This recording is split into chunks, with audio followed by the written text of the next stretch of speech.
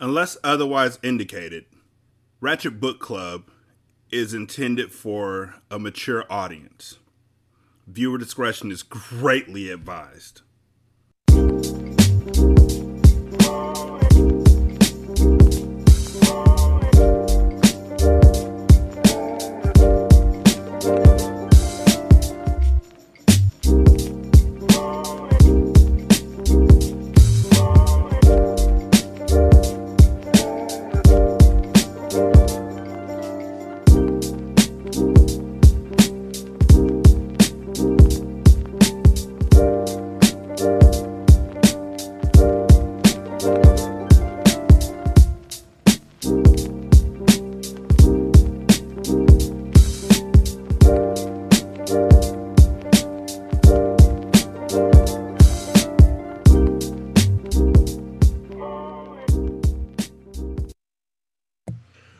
Welcome to Ratchet Book Club, where we read hood classics and good classics. I'm Derek. Today we are on chapter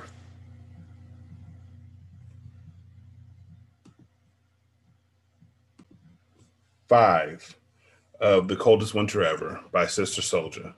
In the last chapter, Winter's mom got shot in the face and Winter really, she cared as much as a 16-year-old can care about it, but really she was happy to have an opportunity to have a sleepover with Midnight, who then took that opportunity to read her for filth about how much of a child she really is. Like, he didn't disrespect her.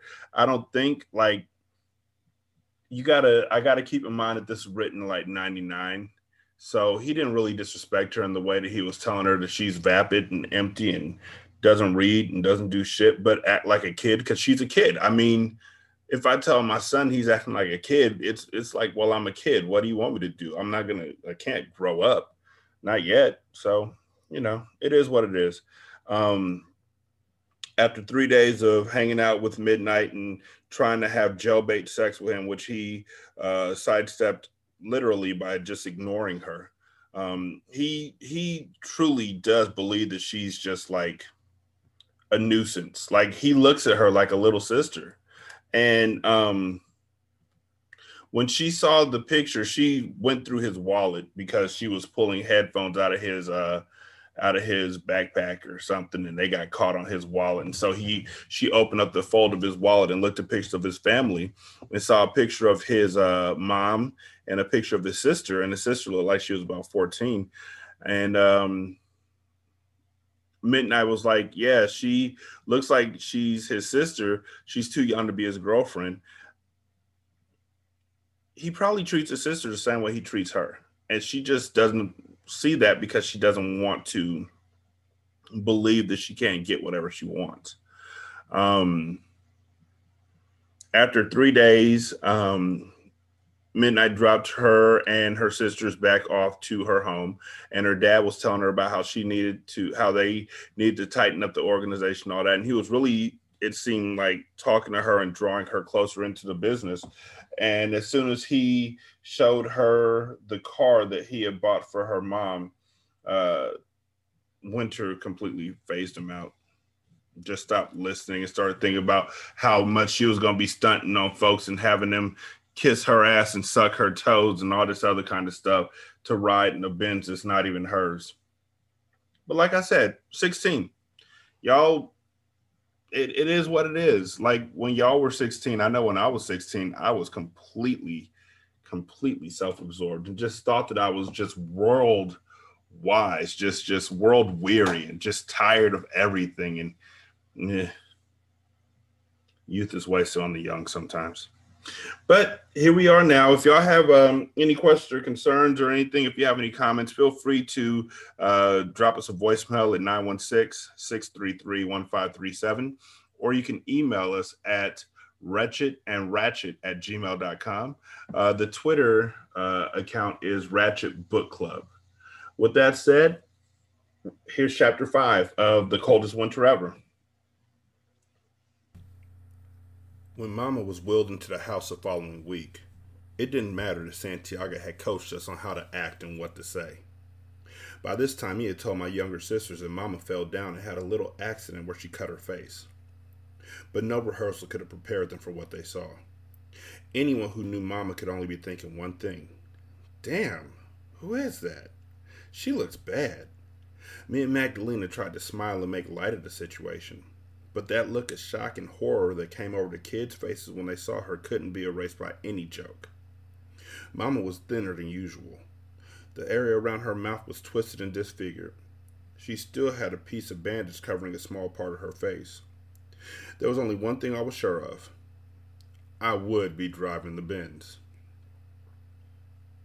Later that evening, while Santiago was out, I pushed my mother's door open and quietly walked in. "What's up, Mama? How you feeling?" She was responding, but her words were slurred. She sounded like an old wax record with a needle dragging on it. "Okay, Mama, don't talk," I said, holding my hand up and smiling wide to make her feel comfortable. "I got a lot to say. Just let me fill you in. Nordstrom's has the perfect all-leather red Adrian Vittadini suit for you. I even spotted some red driving gloves that go with it real nice. You hurry up and get better, 'cause I know we gonna be cruising." She gave me a sigh, then a half smile. I knew that meant I was making her feel good. Hell, this was Mama. I knew what made her feel good. "The housekeeper's here full time now. We've been taking care of everything. The girls missed you so much. They're real happy you're home. Oh, and Santiago, he's like a puppy without his woman. You gotta hurry up and get better, 'cause he needs you." Just then, with the mention of Santiago's name, one tear rolled out of Mama's left eye. "Don't worry, Mama.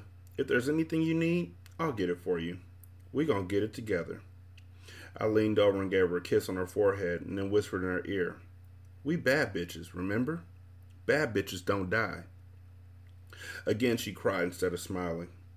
I tried to remain cool. "Girl, Santiago's gonna get you the best of everything, no doubt. Your face gonna look even better than it did before the accident." At Mama's gesture, I handed her the pen and pad from her night table. She scribbled a note to me, which read, "Stay out of Brooklyn." Overcoming boredom was my new project in life. I had spoken with my girls from Brooklyn, but I ended those conversations as soon as the questions started flowing. Usually the questions started flowing immediately. Of course, nothing but a Mack truck could stop Natalie's mouth from yapping. She volunteered the information that some serious shit had gone down around our way, and some peeps turned up missing. Which really meant nothing to me except nosy niggas around the way ain't see certain people for a while. But for all they know, niggas could be down south visiting relatives or some shit like that. "The block is hot," was how Natalie put it, which meant that the 5-0 was everywhere. That shit didn't scare me, because we always had plenty of cops around our way in Brooklyn. Sometimes they were on the scene of the crime and looked the other way because they had a piece of the action. The way I figured it, everybody had to have a hustle to survive. The cops wasn't no threat as long as their cut was in it. As Santiago said, "You gotta know how to spread the cheese around the table." Natalie also filled me in on the up-and-coming cuties who were buzzing around the way and the goings-on. She had seen Midnight only once in passing. He didn't say shit to her. He never did, and according to Natalie, he just seemed to be keeping everything on the down low. He hadn't been to the club, and Tasha had been running around with Little Nickel. I wasn't going to tell her about the new Benz, but it was taking all I had for me to keep it a secret. Then Natalie remembered that my birthday was next week, on Friday. She said she wanted to big me up on my birthday, take me out, get me some bubbly, and do our thing. The bonus was that Slick Kid, her man at the moment, was cool with Bullet. We could double date and live it up at their expense. "Bullet?" I asked. "Little Bullet?" "Girl, get up on it. Little Bullet is Bullet now, and ain't nothing little about him." I thought about it for a second. I always thought Bullet was a little cutie. Swift on his feet, a fast talker, and definitely had the hustle in him. He was a small-timer, though. Not the type I'd ever consider to set up with or marry, but I could easily swing an episode with him. The puzzle was that I couldn't go to Brooklyn. I also couldn't mention that I wasn't allowed to go to Brooklyn. I had been stalling and lying to Natalie about why I wasn't coming around the way. Security at our house was at an all-time high. The Saturday night parties were dead. Other than Magdalena, security, and the workers, we couldn't invite no house guests. Now I need to come up with a compromise, an alternative. This date was something I needed in order to connect with myself and my people. I really needed the attention. Mama had been hogging all of it lately. Santiago had been either having meetings in the den, out working the streets, or on the phone. Yeah, I'm down for a double date, I told Natalie. I'll call you back to set up the details. But let Bullet know I'm all in. Strategizing came easy to me. I got that from Daddy. I just laid the problem out like a chessboard and thought of different angles to come at it. The key was to be able to relax enough to see the whole situation in your head. If you got stressed out, Santiago taught me, then you started making mistakes, overlooking critical shit. Now, I wasn't a chess player myself, but everyday problems, I could decipher that shit. Thoughts were running through me like a high-speed train. Stretched out on my bed, I came up with a brilliant plan. I say it was brilliant because it wasn't just a simple everyday plan. It was one that took everything and everybody and every possibility into consideration. There was only 1 week left until my birthday. I started activating my plan that same afternoon. Mother was out of the confinement in her room and moving slowly throughout the house. Her mouth was still crooked and her face stiff and slightly swollen. She couldn't go outside because of the embarrassment of her appearance. She was waiting for some type of operation to put her face back in order, but it was still too soon. The doctor said she still had a few weeks of healing before her body could undergo another operation. I knew she was feeling bad. In fact, this was the first consideration of my plan. Mama, you're looking good today, I lied. I can see where you're healing. I touched the left side of her face with 2 fingers. Listen, let's go outside and head to the mall. She rolled her eyes at me. No, really, Mama. I picked out some fly things for you. Since your face is looking better, you might as well get back on your feet. I know you like to be on top of things. You do want to look good for Santiago and all. Mama smiled. It was funny. Everything else could be fucked up, but mention Santiago and Mommy's whole world would light up. But still, she protested. I can't drive. It's not safe. I don't feel ready yet. Mommy, I can drive. I can take you anywhere you want to go. Treat you like the queen you are. We can leave the kids with Magdalena. How about it? I opened my arms wide to give her a hug. She smiled. I've been dying to get in my new car, but I didn't want to torture myself. Don't worry, Mommy. Just remember, I know how you feel. We've both been trapped in this house too long, but today is our day and we might as well enjoy it. I helped Mama get dressed and ready. We picked out a full wig and tried to hide the left side of her face while letting the hair fall down in the front.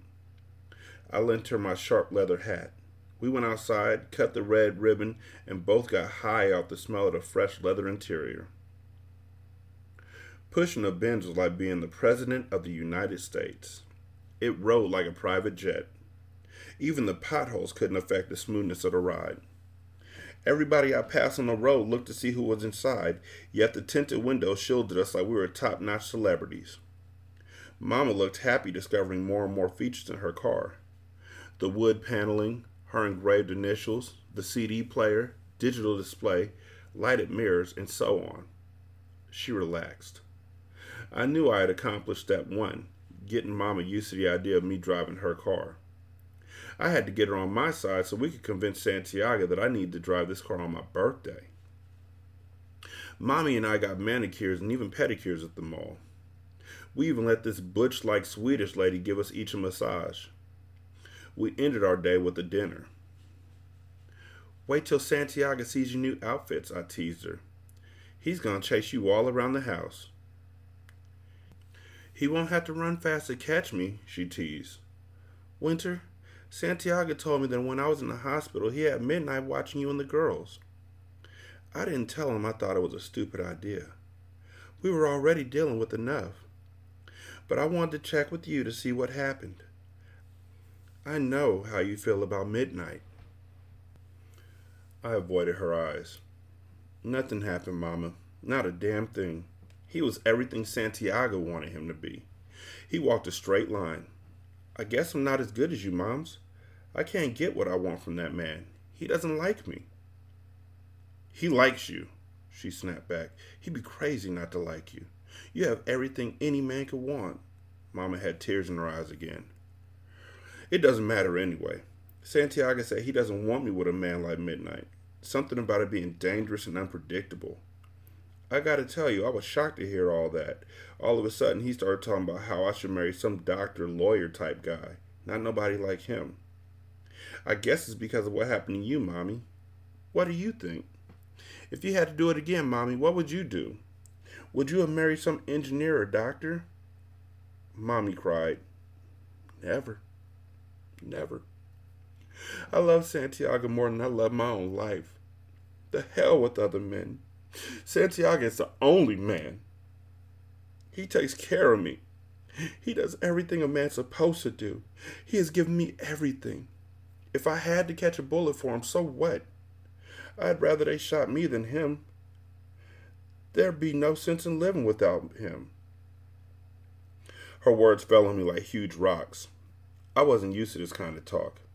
I was impressed by Mama's loyalty to Santiago, and I hoped one day me and Midnight would share the same kind of love.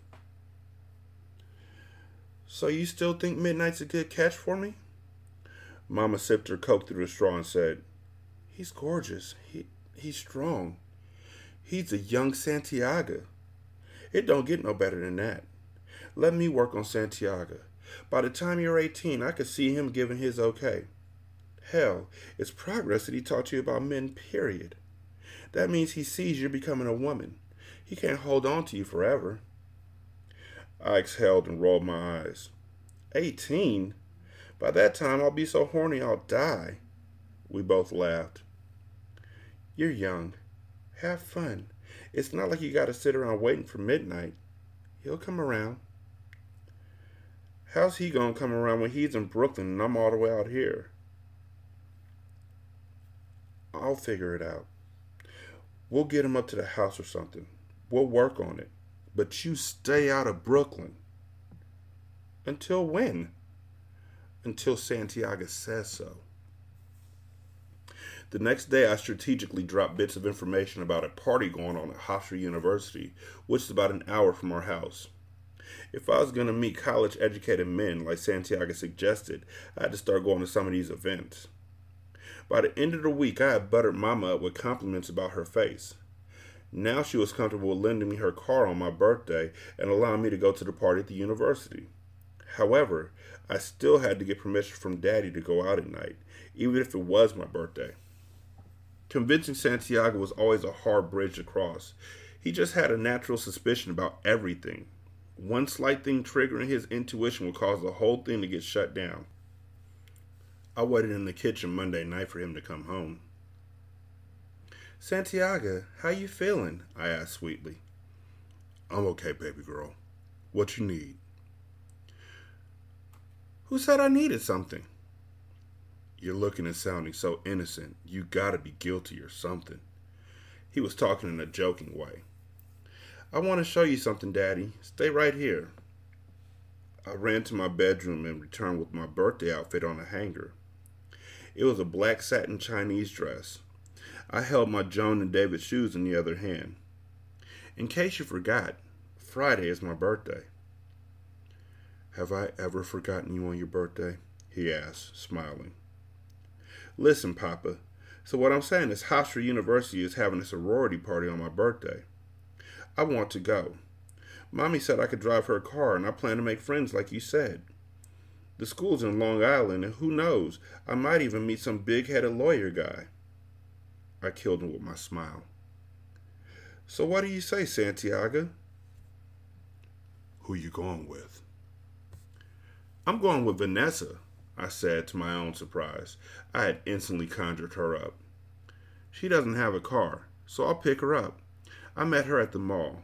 She lives about a half hour from here in Deer Park. She's going to be a sophomore at Hofstra next year. She's studying to be a psychiatrist and... Okay, all right, don't fast talk me. If your mother said you could use her car, then fine. Be careful. In winter, you are not to go to Brooklyn. Don't bullshit me. Don't give me no excuses. None of that. Stay out of Brooklyn. Be home at 3 a.m., Winter. And if you meet some big-headed lawyer guy, have him come here to the house before. Before what? I asked innocently.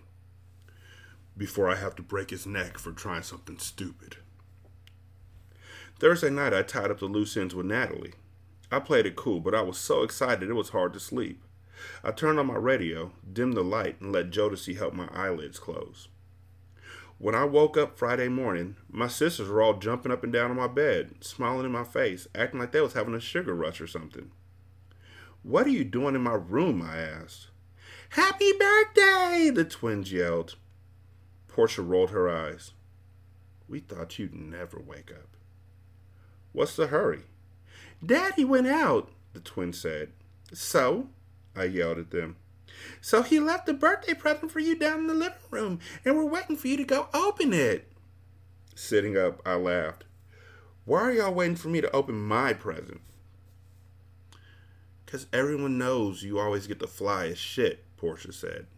Meanwhile, I get a Mickey Mouse watch or Barbie doll or something disgusting like that. My 8-year-old sister was going on 22, always mad that she isn't me, and always jocking what I have. We invaded the living room, and they held their breath while I opened another long, slim box. It contained the matching diamond necklace to the diamond tennis bracelet I got 1 year ago. My sister sucked her teeth at my sparkling jewels. I was amazed at how clear each individual diamond was. See? That's what I'm talking about, Portia said bitterly. Later that afternoon, I discreetly placed my Gucci overnight bag in the trunk of the Benz. By early evening, I was all dressed up in my birthday outfit. My mother looked at my body filling out the black satin dress. Instead of complimenting me, she cried. I thought to myself, damn, all she does lately is cry. But tonight was my night. I pulled out the driveway cautiously, trying to keep my mother's confidence in my driving skills secure. I was sure she was watching through the window. When I was out of sight, I ripped down the road, headed for the highway. Santiago said no Brooklyn, and I will respect that. Natalie, Slick Kid, and Bullet were going to meet me at the 42nd Street bus terminal in Manhattan. They had no idea I'd be pushing a Benz. The best part of my birthday was going to be flashing the ride. I might even tell them that Santiago bought the Benz for me for my birthday. On the way down, I pulled into one of those all-service Amico stations. I popped the trunk, grabbed my bag, jetted into the bathroom, and took off the ridiculous satin dress. My real outfit was red leather shorts that wore like a miniskirt. A red leather vest that accentuated my titties and fit tight around my small waistline. There was no use for a blouse. I threw my stockings in the wastebasket. My legs were shapely, big, and beautiful. There was no sense in hiding them. I had no scars or bruises. So what if it was cold? I wasn't walking.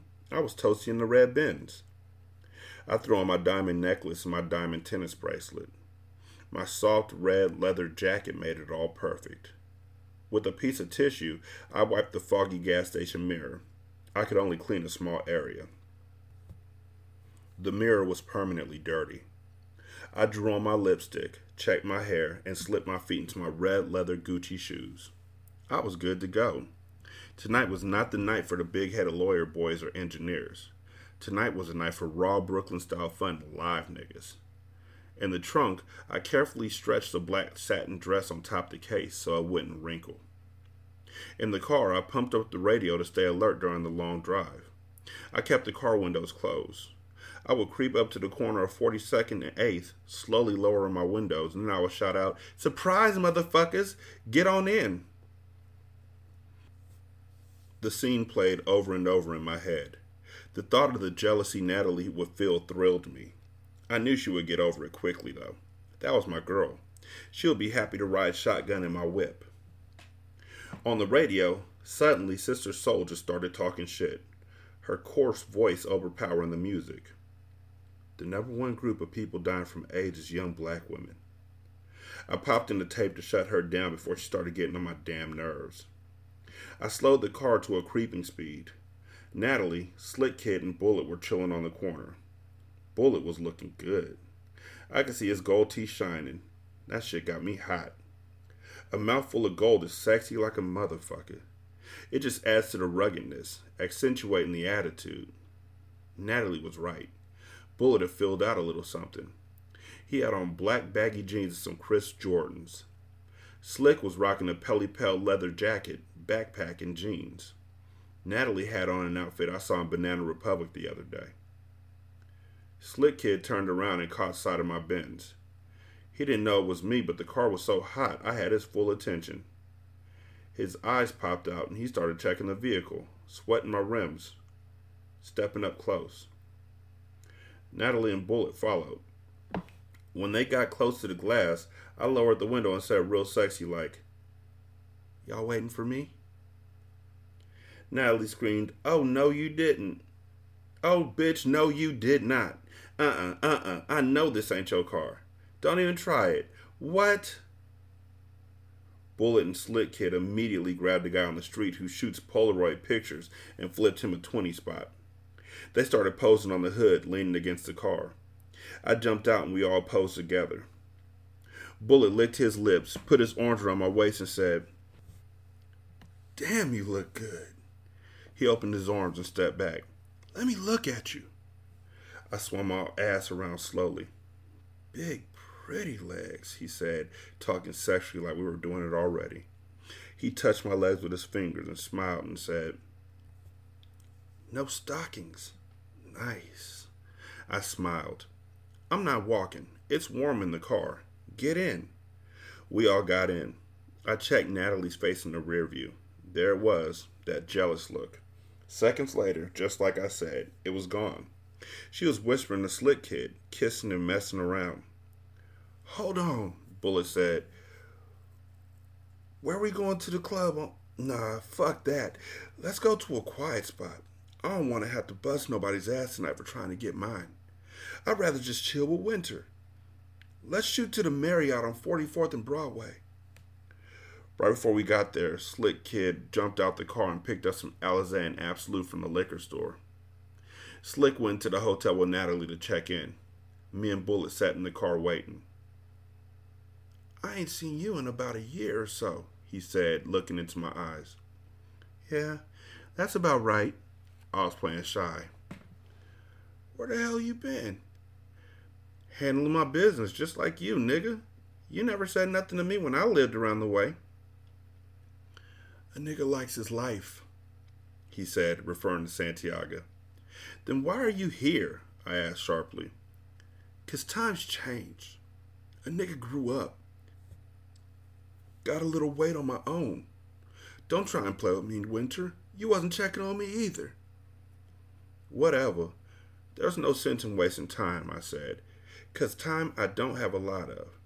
You look good to me. I hope I look good to you. I ain't had it in a long time and I'm ready to bring it together." I was looking him dead in his eye, letting him know I was serious.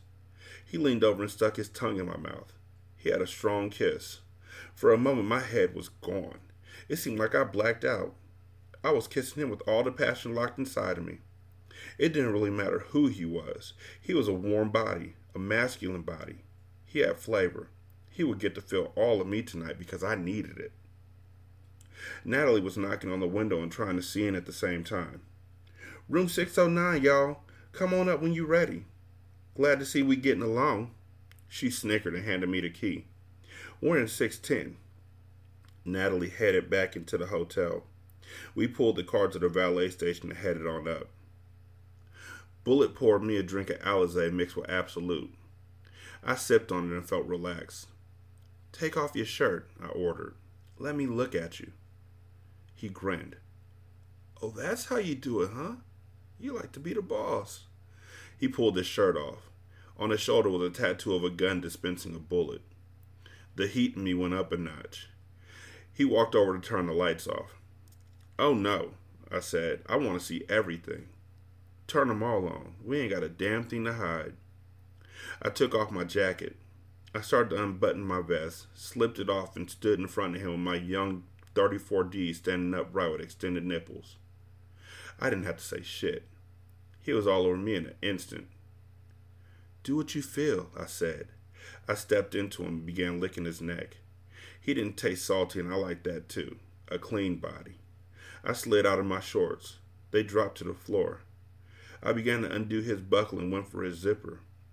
When his pants fell to the floor, his big penis stuck out of his boxers. I jumped on him, wrapped my legs around his waist, and removed his shorts with my feet. Everything was physical the way I liked it. Watching his leg muscles go up and down, watching his ass move got me excited. I rode that dick like a professional jockey. All the energy in my body started running wild and high, then moved to the center and released. My body shook, then relaxed. I slid down his body onto the floor. "Oh, no, you don't. Not until I gets mine." He mounted me on the floor doggy style and started giving it to me from the back. The chorus of his grunts and my moans turned me out. It was a little freaky thing about me. But the more I turned the nigga on, the more excited he got, the more excited and wild I would become. 2 orgasms does the body good. We ended up in the jacuzzi with Marriott bubble bath bubbles foaming up everywhere. We had our drinks, puffed our weed, and was cool with the silence. Then loudmouth Natalie came busting up in the room through the connecting door with Slick Kid. "Where y'all at?" Slick Kid laughed. "Baby, just follow your nose." Next thing I knew, Slick Kid was in the bathroom where we were with his sharp VL video camera rolling. He was cracking up and filming me and Bullet's cool-out session in the tub. "Wait a minute," Natalie yelled. "Let me get in it too. You don't mind, Winter, do you?" She pulled off her shirt and pants and hopped in the jacuzzi with me and Bullet. Slick was laughing and taping us talking about, "Ah, Bullet, you a big Willie. Now you got 2 girls." Bullet positioned himself between me and Nat to pose for the camera. "Don't put your hands on my girl," Slick Kid joked and yelled. Natalie loved it. "We in the movies, y'all. Want to do any shout-outs?" "Oh, yeah," I said, liquor talking. "I want to give a shout-out to Simone, to Zakia, Asia, my girl Toshi, and all the live motherfuckers in Brooklyn. BK to the fullest. I love all my peeps. Stay live, y'all." Slick Kid wanted to get in the movie, so he started filming himself with the camera. "Attention, niggas. This is Slick Kid. I just wanted to say the black man is God." Bullet cheered him on and added in his shout-outs. We all laughed, drank, and puffed. We played cards, ordered movies and room service, buffalo wings, french fries, and lemonade.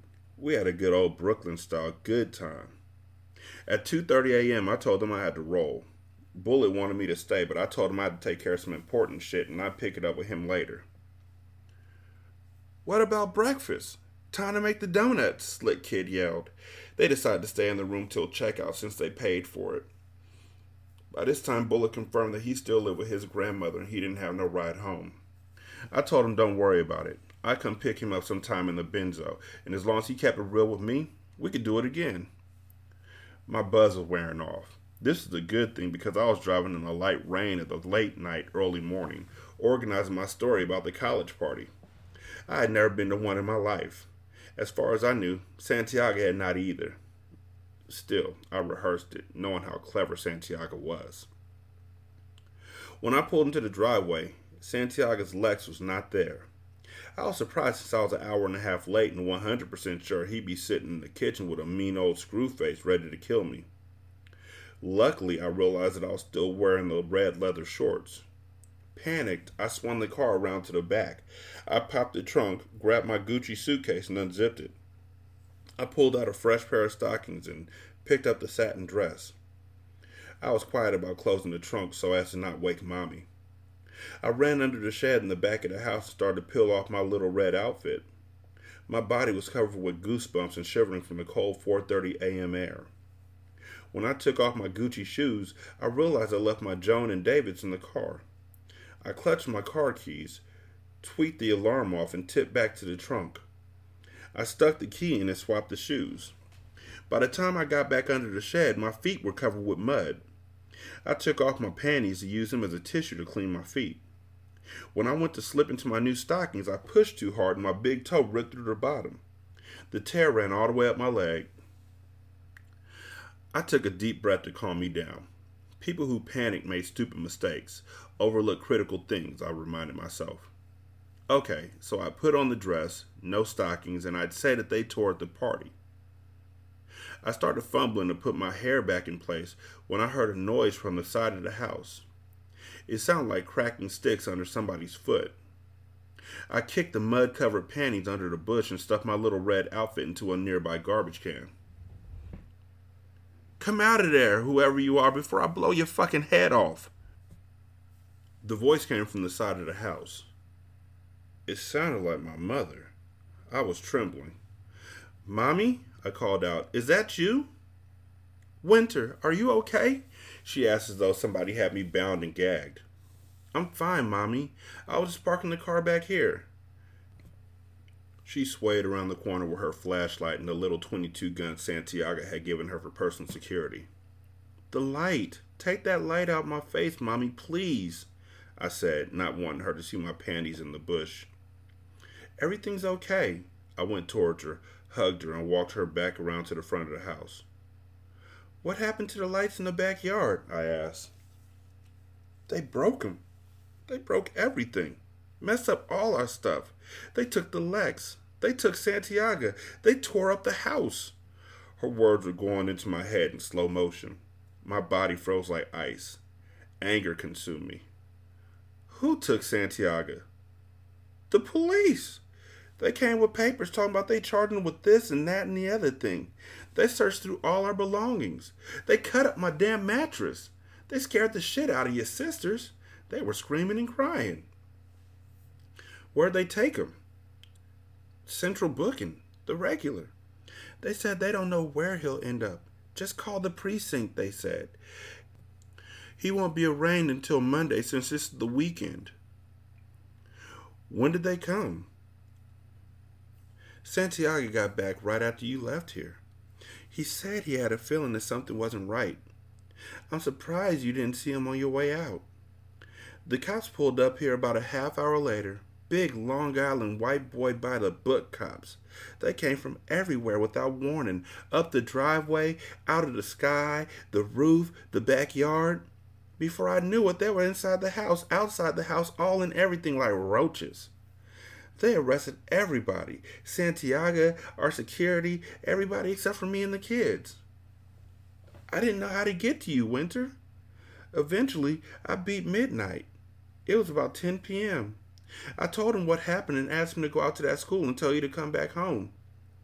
He called me back at about 11:45 p.m. talking about you wasn't there. He had looked all over. My guilty eyes locked into my mother's.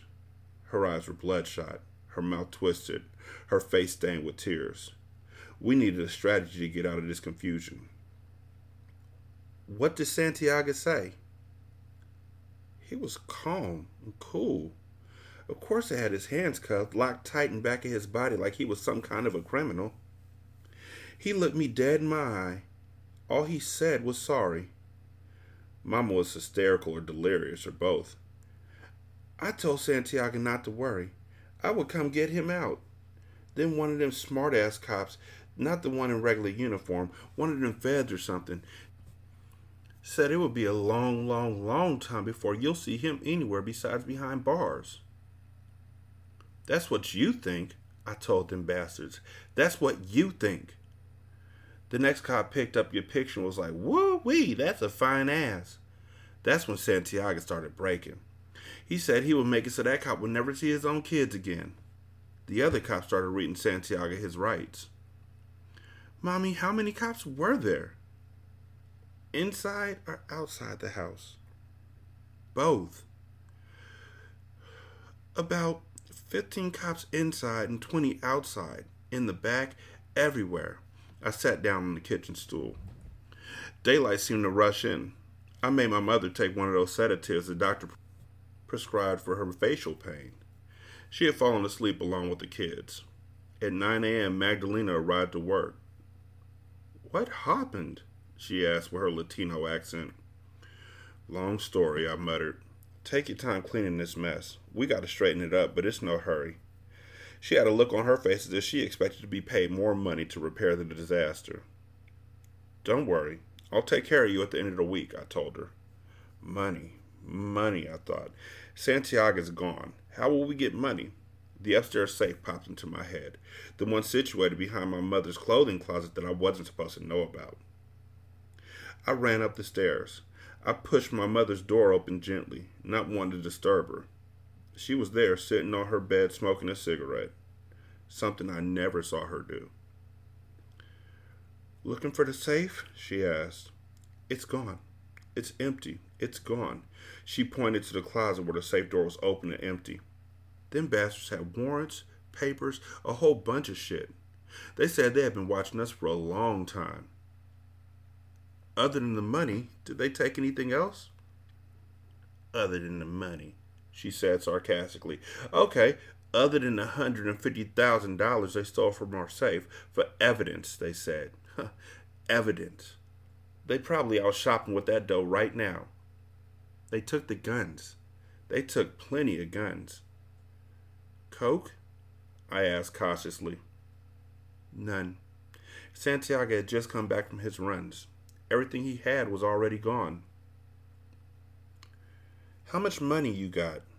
I was afraid to hear the answer. $700. That's it," she said dryly. I had $950 myself. That made a total of $1,650, which, based on what we were used to spending, might as well have been $17.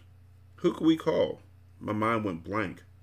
I sat on the floor in her room, my nerves numb neutral. I had no feeling. The ringing of our telephone brought me back to reality. I picked it up. It was my mother's sister, Aunt Lori, on the line. "Where's Santiago?" she demanded. Not having thought of what I would tell people and when to tell them whatever I decided to tell them, I said nothing. "Winter, stop playing. Put Santiago on the phone. These motherfuckers came and picked Stevie up out of here this morning. I need Santiago to send somebody over to see what's happening and to bring some money so we can get him out of there." "Santiago's not here right now, Aunt Lori. Call back in a little while. Mommy don't feel well. Or I'll call you back. I'm sorry about what happened, and I'll give Santiago the message." "Winter, these motherfuckers went crazy out here. Arrested everybody. Tell your father somebody got to come help us out around here."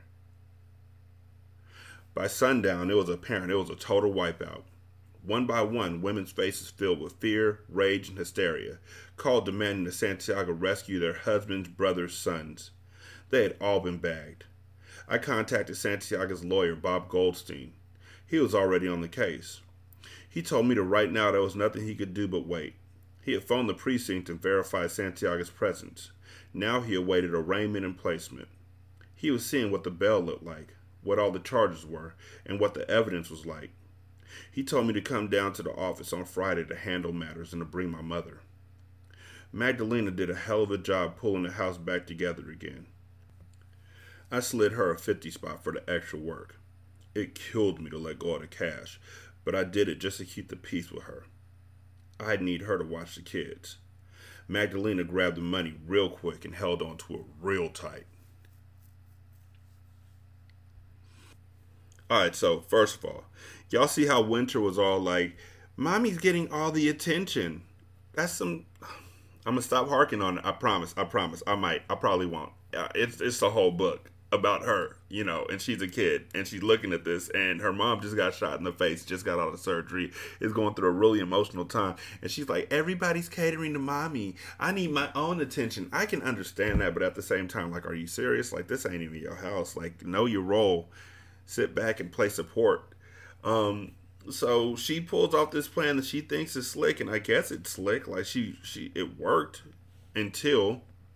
she goes out, she has a great time, she has sex, she's drinking Alizé and Absolute, and I know when we were kids, my brother and I used to rent hotel rooms, not even hotel rooms, let's be honest, they were motel rooms, they were Motel 6, and we would have parties, we would have what we called kickbacks, and we would get girls over there and drink and all this kind of stuff, and have what was a good time, so... I ain't faulting her for doing that. We did the same exact thing.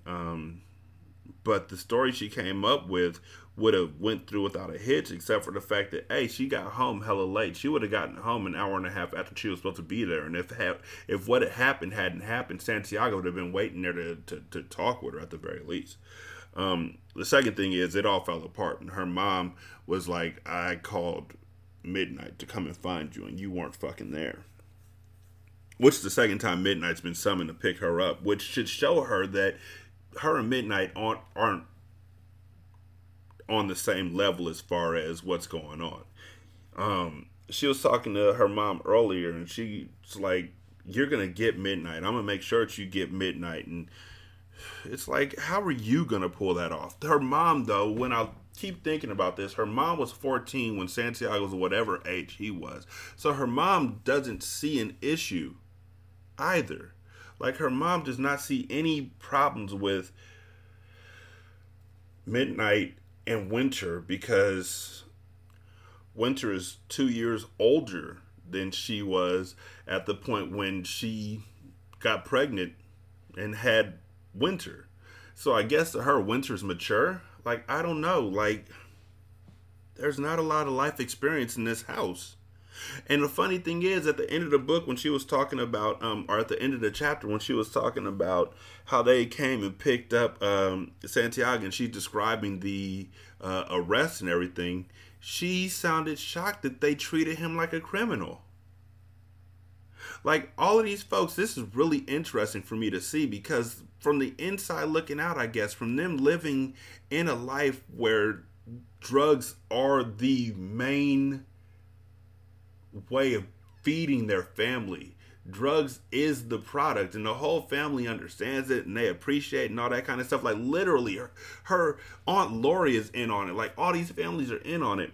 They don't see anything wrong with it. They just see it as a way to feed their families and keep food on the table and keep their lights on. And it's interesting to hear people talk from the direction of, I'm the drug dealer, or I'm the drug dealer's wife or daughter or employee or whatever it may be. Here's why it's not bad. So Winter meets Bullet and Slick Kid, and Natalie is jealous for a while. I mean, is that really how it goes down, or are folks really that petty? Like, I want to pull up so then Natalie would be jealous. That's my whole goal. My birthday gift to myself is to see how jealous Natalie's gonna be. And Portia, damn 8-year-old, like, you, what? Like, an 8-year-old talk like that? Where? But I mean, this isn't your typical house. The fact that they call their dad Santiago, I don't know. Like, I don't know. That always just made me just like, that raised hairs on the back of my neck, because, yeah.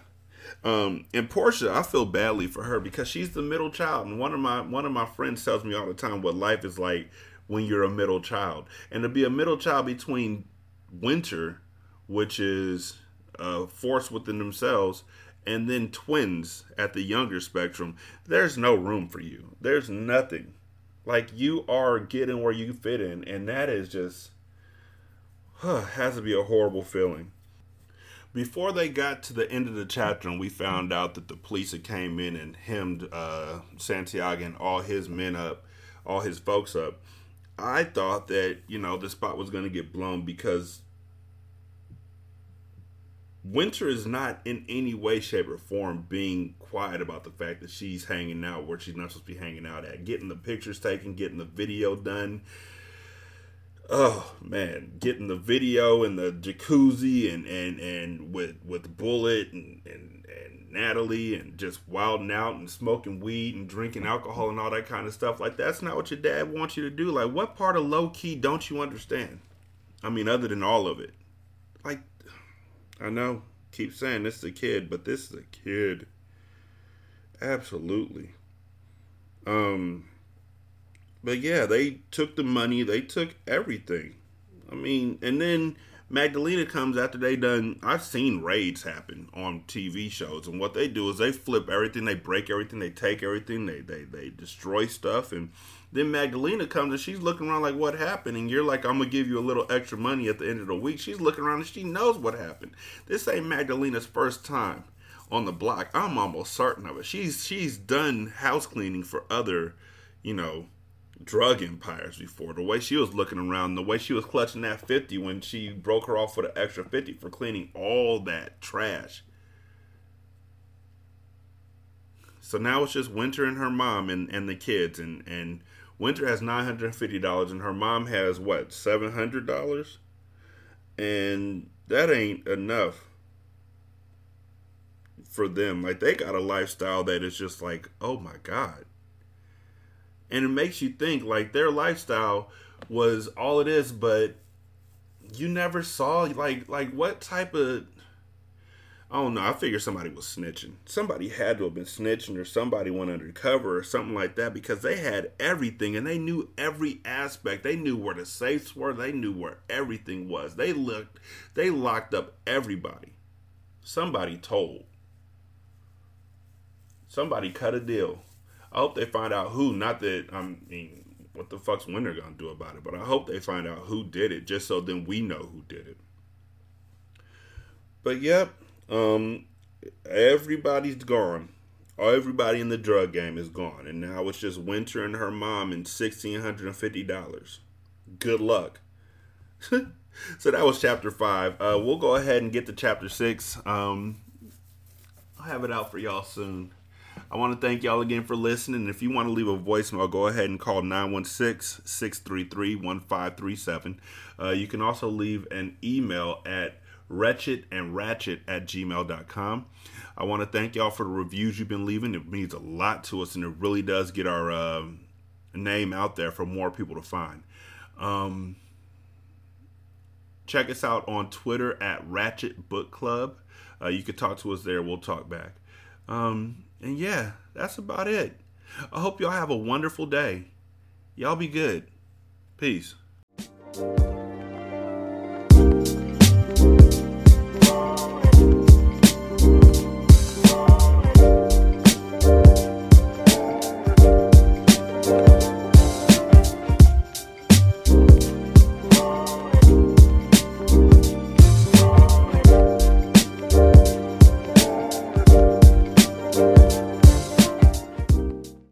The intro and outro to Ratchet Book Club is by That Kid Garan, and it's called Goodbyes. You can email him at tkgbeats94@gmail.com for more information on how to lease this beat. This is Single Simulcast.